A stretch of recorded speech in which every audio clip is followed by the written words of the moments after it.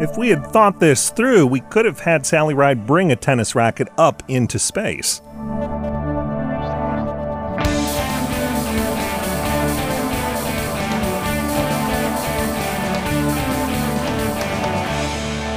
It's time for Cool, Weird, Awesome, where we're ready for liftoff. I'm Brady. It's Friday, May 26th. Today in 1951, Sally Ride was born.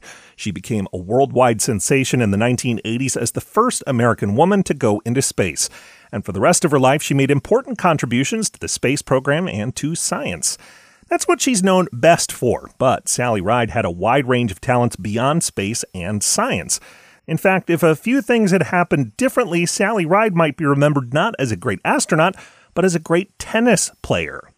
Ride grew up in Los Angeles. One of her earliest dreams was to play shortstop for the Dodgers. Instead, her parents steered her toward tennis, and she was pretty successful. She took lessons for a time from Grand Slam champion Alice Marble, and she ended up with a national youth tennis ranking. She won tennis scholarships to high school and to Stanford University.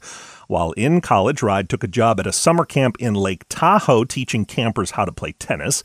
And in 1972, that summer camp had a special guest, Billie Jean King. She would go on to win a record 20 titles at Wimbledon, including 6 singles championships and many other major titles as well. The year she came to the camp, King not only won Wimbledon, but the French Open and the U.S. Open, 3 of the 4 Grand Slams in 1 year. At this career peak, King not only visited the camp, but ended up playing a mixed doubles match there. It was her and a partner against Sally Ride and a partner. After the match, King encouraged Ride to think about eventually joining the pro tennis circuit and playing for a living.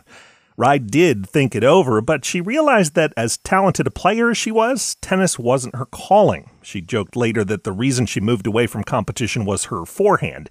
But she also said science was just more important to her than tennis was. So Ride went on to get her master's and her PhD in physics at Stanford. And then in 1977, she saw a newspaper article about how NASA was looking for new astronaut candidates, and this time they were looking for women to apply. She would go on to take part in 2 space shuttle missions, she would write books, she would teach college physics, and she would found companies that would encourage girls to follow in her footsteps. Sally Ride became a pioneer in her field, just like Billie Jean King had become in hers. By the way, in 2018, the U.S. Postal Service announced it was issuing a Sally Ride stamp in memory of the first American woman in space. Ride was an avid stamp collector, so that probably would have been a big deal to her. And one of the people who took part in the dedication of that stamp was Ride's friend and one-time tennis opponent, Billie Jean King. You can learn more about the life and career of Sally Ride at coolweirdawesome.com. Coming up, we'll take a ride to a roadside attraction you won't want to miss. That's after this. Cool, Weird, Awesome is even more awesome when you listen on a smart speaker. That's what it's designed for.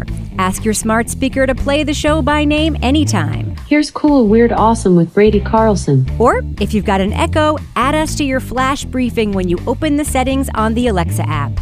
You'll never miss an episode, and you just might make your smart speaker feel even smarter.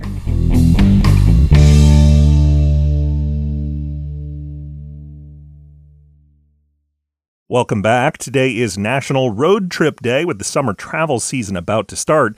If you're in or around Sonoita, Arizona, don't forget to visit one of that community's attractions. They have a series of propane tanks that have been painted in colorful and creative ways. There's a propane tank watermelon, a propane tank train, a propane tank cowboy, and a giant propane tank hot dog. I'm Brady. Wherever you go this weekend, have a great time. Thanks for listening, and come back again next week for more Cool, Weird, Awesome.